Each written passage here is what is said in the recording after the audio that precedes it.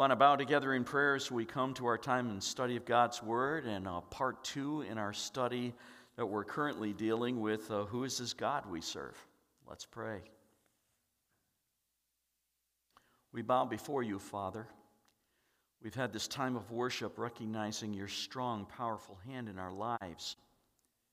And we do need those moments because from day to day in the workaday world, we can lose that perspective. We can feel a sense of hopelessness. We can feel a sense of, does God really care? Thank you for the privilege of coming here this morning and the reminders of your word in song, in prayer, and now in the word of your goodness, your faithfulness. Teach us about yourself today as we open the pages of Scripture. Thank you in advance for what you will do in Jesus' name. Amen. A chicken got corn every day from its farmer. Day after day, the farmer would bring a pile of corn for the chicken. The chicken liked that. Day after day, the chicken thought, this farmer, he's a good guy. He really is. Thank you, Mr. Farmer. Day after day, this continued until the day came when there was no corn. Instead, there was a hatchet, and it cut the chicken's head off. Does this mean the farmer was bad? If he was bad, bad from whose perspective? Relate this story to God and his people. God is so good. He has blessed me in so many ways. I've experienced wonderful things from the hand of God. And then a major catastrophe comes. Is God still good? If so, from whose perspective? We can't understand the ways of God any more than a chicken can understand the way of a farmer. In fact, the scripture is quite clear. In Isaiah chapter 55, God said, my thoughts are not your thoughts. My ways are not your ways, declares the Lord. As the heavens are higher than the earth, so are my ways higher than your ways, and my thoughts than your thoughts. He's on an entirely different wavelength than us in many ways, because he is so far beyond us. The fact is that God rarely does things the way we think he should, because we want to create God in our image. When we think of God as good and loving, we want to define that according to our terms of good and loving, and life doesn't always work out that way. It is hard for us to understand when the corn stops coming and difficulty comes. It is hard for us to understand how we are created for the pleasure of God, for his purposes. Perhaps today you're facing such a life dilemma and you're wondering, I know God's good. I'm just not seeing it right now. I know God loves me. At least I think he does. I just don't know that I sense it right now. These are difficult times. We all go through them. Last week we started this series, Who is this God that we serve? If his ways are so far beyond us, and at times we are baffled as to his conduct in life, and we're not sure what he's doing at many junctures in life, could we get to know him more deeply? And of course the answer is yes. Can we know him completely? No, he is so far beyond us. The chicken cannot fully comprehend the true goodness of the farmer and his real purposes in life. The chicken cannot understand the purpose of its life in the overall good of the farmer's life. These are hard things to understand when you're a human being. Instead, we are delving into the scriptures to look at some of God's key characteristics. We call them attributes. What are his characteristics? Last week we took a look at his holiness and saw how his holiness was at another whole level, another kind of holiness that's far beyond anything that you and I can imagine. It is a complete and a good holiness. Today we look at what I call the three omnis. O-M-N-I. The three omnis. First of all, he is omniscient. That is, he is all-knowing. Second of all, he is omnipresent. He is everywhere present. And third, he is omnipotent. He is all-powerful. In knowing our God just a little bit more, we got to tap into these three. They're the big three omnis.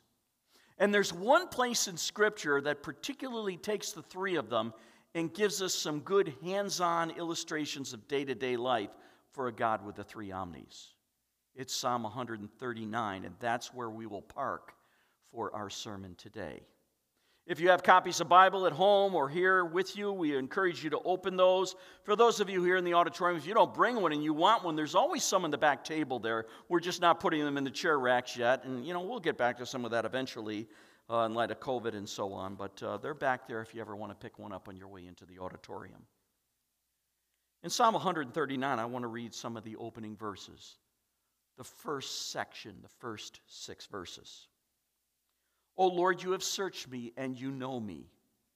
You know when I sit down and when I rise. You perceive my thoughts from afar. You discern my going out and my lying down. You are familiar with all my ways. Before a word is on my tongue, you know it completely, O Lord. You hem me in behind and before. You've laid your hand upon me. Such knowledge is too wonderful for me, too lofty for me to attain. In these first 6 verses, we see that he is our God who is all-knowing. He knows everything. This is hard for us to understand because there's not one of us that would claim to know everything, but our God does. He is all-knowing. He is omniscient. If you look again at that opening verse, verse 1, O Lord, you have searched me and you know me. It's a general statement referring to that he knows everything about me and my world. O Lord, you have searched me. The word search is a Hebrew word that actually means to dig into, to penetrate, to know intimately. God has that about you. He knows you very well. And what follows in verses 2, 3, 4, 5, and 6 are examples of how well he knows you. Take a look at some of those examples. You know when I sit and when I rise. You perceive my thoughts from afar. That is, even when my thoughts are way out in left field, you know exactly what they are. You're not surprised by them. Lord, you know my thoughts. You discern my going out and my lying down. You're familiar with all of my ways. You know the patterns and the habits of my life, the ways that I move in life. You know everything about me. And, oh Lord, you hem me in behind and before. The term hem in is actually a term that in some occasions is used in a military capacity, like an army surrounding a city and keeping it secure. Lord, you hem me in behind and before, and you lay your hand upon me. There is no getting away from him and what he knows about you. He knows more about you than you know about yourself. You've bumped into those times like we all have. Oh, I didn't realize I could actually do that. God knew. And he knew all the other ones that you don't even know you don't know yet. He knows all of that about you. So if I were to summarize it, I would use verse 6. Such knowledge about me is too wonderful for me. It is just too far. It is way above me. It is too lofty for me to attain to. I just can't understand it. It is mind-blowing to me. It is absolutely overwhelming. That's how well your God knows you. Now, let me say something about that in terms of application. There's so many directions we can go in this in terms of application, but we live in a culture that at best makes us feel like we are very average or below. Many of us feel very insignificant, and we compare ourselves to other people. We see them in their greatest strengths, and of course they're kind of looking at us, seeing some of our strengths, and we don't share those things, but we tend to think we are average or below. In fact, there's actually been some studies that have done of people who are very powerful, people who are rich, people who are famous, and they too feel average, like, oh, well, I'm really just me. I mean, I'm not the... Why does everybody look to me? And why do they think I have such... Something about our culture teaches us to think we're just so Joe average.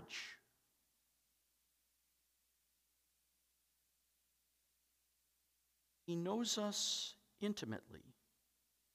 In our culture and in humanity in general, we're asking the questions, who in the world am I and why am I here and do I even matter? I'm just so nothing. I mean, if I disappeared, few people might miss me, but that's me. Now, you can think that way like the world does. Or you can understand that there is a God who knows you better than you know yourself. He knows everything about you. God Almighty is paying attention to you. This adds tremendous significance to your life, not because of who you are, not because of your greatness. He is not scared off by your baggage of your life. You are important to him. He made salvation possible by sending his son to die for your sin. He punished his son in your place. Who is this God that we serve? He is a God who adds tremendous significance to our lives. When everything in our world is telling us we are so average or below average, God says, I'm God Almighty and you're mine. I pay attention to you. I love that story of the world-famous virtuoso violinist. He's heading to Houston for a big concert down there with the Houston Symphony, a big concert. One of the big papers in Houston writes up in the morning about the big concert coming that night and how this great virtuosoist is going to play his Stradivarius violin that's worth over $1 million. And all this concentration about the violin. And well, the artist, he didn't really like the focus on the violin. So that night at the concert with the Houston Symphony, he played, and he played well. I mean, immediately upon the finish of his number, there was an immediate thunderous applause, standing ovation. People were going crazy, and while they're going crazy and nuts and applauding and everything, he takes his bow and he sets it on the concertmaster's chair, and then he takes the violin and he just smashes it on the chair of the concert violinist, and everybody goes, ah! After they regain their composure, the artist says, this morning I read in the newspaper of what a great violin I have. He said, I want you to know it's not the violin. Today I went down the street here in Houston to a pawn shop and I bought a violin for $10 and I put new strings on it. That's the violin I just played and I just broke for you. Everybody relaxed a little bit. And then he said, I wanted to demonstrate to you it is not the violin. It's the hands that hold the violin. Point made. Tells you you are average or below average. But the hands that hold your life is quite capable of taking a pawn shop violin and playing a masterpiece with it. You can't imagine that our God, who knows you so well, you can't imagine how he will use you and what tunes he can play through your life. The hands that hold you know you better than you know yourself. You are known completely by him. Our God is all-knowing. The next 6 verses now go to the second omni, and they teach us that our God is also present everywhere. Have you ever had one of those moments in life you were so busy you were thinking, if I could just be in 2 places or more at one time? God has never wished to be in 2 places or more at one time because God is everywhere at the same time. Take a look at the 2 general questions that are stated in verse 7. Where can I go from your spirit? Where can I flee from your presence? In other words, there's nowhere I can go that you're not God. You remember the story of Jonah in the Old Testament? God appeared to his prophet Jonah, and he said, now I want you to go down to Nineveh and preach to those sinful people a message of repentance, and they're going to repent. I want you to go down there and do that. And Jonah didn't want to go there, so he ran from God. A prophet of God thinking he can actually run from God. He runs and he goes the other direction towards Tarshish, 1,500 miles in the opposite direction. You would think a prophet of God would know better. But would you not also think we would know better that when we're in the midst of difficulty, or God asks us to do something that's tough, or we're in the midst of a difficult thing, we think we're hiding from God, or we can get away from him, or whatever. Where are you, God? He hasn't moved, he's everywhere. Where can you go from the Spirit of God? Nowhere. Where can you flee from his presence? Nowhere. If you've read the last chapter of the book of Hebrews recently, you have bumped into that passage in Hebrews 13 where the writer says, and he's actually quoting from the Old Testament, the book of Joshua, where he says, he will never leave us or forsake us. He cannot leave you because wherever you are, he's already there. Now, what we have here in the next several verses of this section is demonstrations that God is everywhere. And there's a bunch of if statements, hypotheticals. Here are the hypotheticals. If I go up to heaven, you're there. If I make my bed in the depths, you're there. Bed in the depths would be like the grave, you're dead. So if I go to heaven, you're there. If I go to the depths, you're there. If I rise on the wings of the dawn, if I come up like the sun at the beginning of the day, moving at the speed of light, you're there. If I settle on the furthest side of the sea, you're there. Even there, your hand will guide me, and your right hand will hold me fast. If. Hypothetical situations. Look at verses 11 and 12. If I say, surely the darkness will hide me, I could hide from God in the darkness like Jonah. I'll go towards Tarshish. I'm not doing what God says. You can't get away from him. You can't hide in darkness from God. God sees equally well in light and in darkness, and that's what he says. Surely the darkness will hide me, and the light becomes night around me, you say. Even the darkness will not be dark to you, God, and night will not shine like the day. And night will shine like the day, for darkness is as light to you.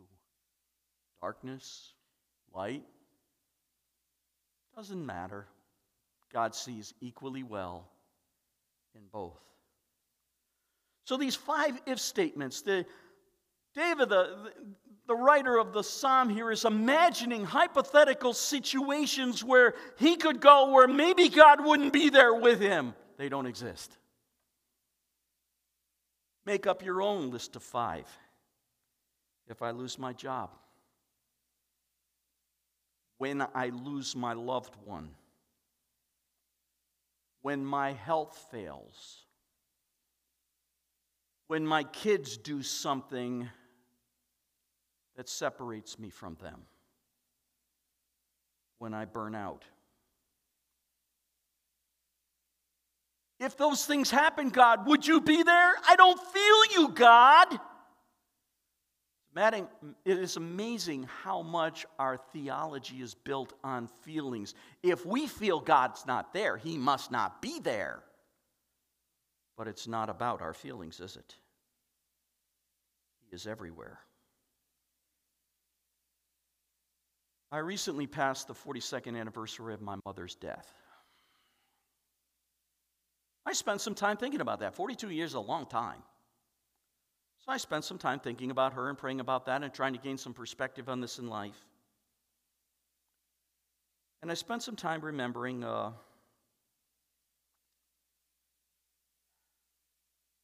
at her funeral, the preacher preached from Romans chapter 8. talked about how nothing, not even death, can separate us from the love of God. He preached on these words: I am convinced that neither death nor life. I mean, death can't separate you from the love of God. Life and all of its stuff that it throws at you can't separate you from the love of God. Neither can angels nor demons. Nothing in the present world, nothing in the future world, nothing at all, neither power nor heights nor depth nor anything in all of creation will be able to separate you from the love of God that is in Christ Jesus our Lord. You can never get away from His love and His presence. You may feel that God is not present in your difficulty today, but these verses assure us He is there. You now have your if situation, your hypothetical, and you wonder if He is there. In time, you will see His hand. Be patient. He knows all, and He is present everywhere. These are the first 12 verses of Psalm 39. If you pick up at verse 13, now you see the third omni, that He is all-powerful. This is a most incredible portion of the Bible. It's just awesome in these next few verses. I want to read starting in verse 13, and I'll add little comments to the reading as we go. Come to grips with this, because what the writer is doing, he is showing us the powerful hand of God in our very lives, in our bodies, in our thought processes, His thoughts. Starting in verse 13, notice how He is all-powerful in the design of your body. Some of you are going to have a lot of trouble handling this one, because you look at your body and, hang in there. For you created my innermost being. The term innermost being is the Hebrew word for the vital organs inside, like the kidneys, the heart, the lung. God created those. You created my key vital organs. You knit me together in my mother's womb. I picture Granny in her rocking chair with her knitting needles. He knit you together as you are. He built you. I praise you because I am fearfully and wonderfully made. Your works are wonderful, God. Have you ever stood in front of the mirror looking at yourself thinking, ugh, and said, God, your works are, I'm wonderfully made. Your works are wonderful. You ever stood in front of the mirror and worship God? The psalmist continues, he says, your works are wonderful. I know it full well. For me, where I am in life right now and all that I have and what I don't have and who I am and what I look like, I understand, God, you don't make junk. He continues, my frame was not hidden from you when I was in the secret place. The word frame is actually the word for the human skeleton, your structure. My skeleton was not hidden from you when I was in the secret place, a metaphor for your mother's womb. When I was woven together in the depths of the earth, your eyes saw my unformed body. Another metaphor, depths of the earth for your mother's womb. God saw you in your mother's womb in the unformed body state. In embryo fashion there. God knew you before there was definition of head and arms and fingers and hands and feet and legs. Before that definition, God knew you. What an amazing demonstration of an all-powerful God. He goes beyond that to say not only did He design us, but He actually had a plan for your life. Some of you might need to hear this today in a very practical and a real way, because maybe when you were conceived, maybe you were an embarrassment to your parents. Maybe your conception was outside of marriage. I don't know. Maybe you were unplanned in your family. Maybe you were an oops. When my parents got married, they wanted to have kids. They tried and tried, got doctor counsel. Doctor finally said, you'll never have kids. Obviously they did, but 12 years later, they conceived, and my sister was born. And they were so happy. And the doctor said, enjoy it, because it'll never happen again. 3 years later, Dan was born. At that point, they were old enough that I was considered an oops. I was certainly unplanned. Human beings have a way of looking at other human beings' lives and say, you were unplanned, you were an oops, you were an embarrassment. Maybe some of you have been part of a relationship that conceived a child and it caused embarrassment. But what these verses are saying is God saw that unformed child in utero. Even before the definition of feet and legs and hands and fingers and head and so on. In fact, the end of verse 16 is most striking. All the days ordained for me were written in your book before one of them came to be. You hadn't even been born yet, and God had written down where your days would go. There are no oops, no unplanned, no embarrassing pregnancies. It's all part of a master plan. We need to step back and realize that we serve a God who is all-knowing, He is everywhere present, and He is all-powerful. He will even take the sinful activities of people, and He will produce through it something for the glory of His name. A violin that the world considers to be average or below. He'll add a few new strings, and He'll play a concerto. And it will be amazing.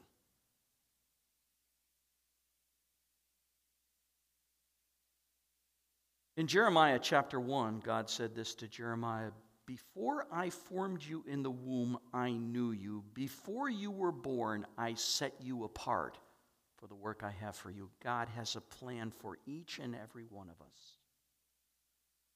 You might wonder if the world would even miss you if you were gone. You might wonder who you are and why you're here. I assure you to turn to this amazing God whom we serve, who is all-powerful, He is all-present, He is all-knowing. Psalmist continues in verses 17 and 18 about the thoughts of God. Now, remember, all-powerful. How precious to me are your thoughts, O God, your thoughts about my life and your plan for my life. This is very precious to me, O God. How vast is the sum of them. It's overwhelming to me what you've planned into my life. If I were to count them, they would outnumber the grains of sand. When I wake, you're still with me. Have you ever gone to the shore and just picked up a handful of sand? And did you ever count all the granules? Can't do that. You drop one first. Not just the granules of sand in your hand, the grains, but all the grains of sand in that beach and all the beaches of the world. His thoughts about you, they are vast. They are beyond counting. The human mind can handle an awful lot, and sometimes we pat ourselves on the back thinking we can handle so much. But God is so much greater. Do you really want to live your life based on what you see for your life, or would you rather surrender it to the God of the universe who has this kind of three omnis and a great plan? He knows every molecule of dust on every planet in the universe, even planets not inhabited. He does not simply watch over meaningless things like dust and particles on uninhabited planets. He observes every breath that you take. He observes every heart beat that your heart beats. In light of all these three omnis, and as he closes the psalm, the psalmist now prays a prayer, and it's a significant prayer. He says in verses 23 and 24, "Search me, O God, and know my heart. Test me and know my anxious thoughts. See if there's any offensive way in me and lead me in the way everlasting." Back to verse 23 for a minute, the very first word, "Search me, O God, search me." It's the same word he used back in verse 1 of this psalm when he said, "O Lord, you have searched me and you know me." This is the word for he penetrates down into our lives. He knows us intimately. He digs into us. Lord, go ahead and search me. You know me anyhow. You know my heart. Test me and know my thoughts, my anxious thoughts. What's sinking my ship today? See if there's any offensive way in me, God. You'll know I will not. Lead me in the way everlasting. Lead me in your way, your path for my life, the one that you ordained even before I was born, the one that you wrote about in your book before I was even conceived. God, examine my thoughts and see which ones pull me away from you in my anxiety today and draw me back. These are the words of a believer who no longer trusts in themselves, their own thoughts, their own discernment, and wisdom about life. The words of Proverbs chapter 3, verse 5, "Trust in the Lord with all your heart. Do not lean on your understanding." Where are you leaning today? Are you leaning on your perspective and your smarts and your abilities and maybe seeing yourself above average? Or are you leaning on a God who is all-knowing and everywhere present and all-powerful?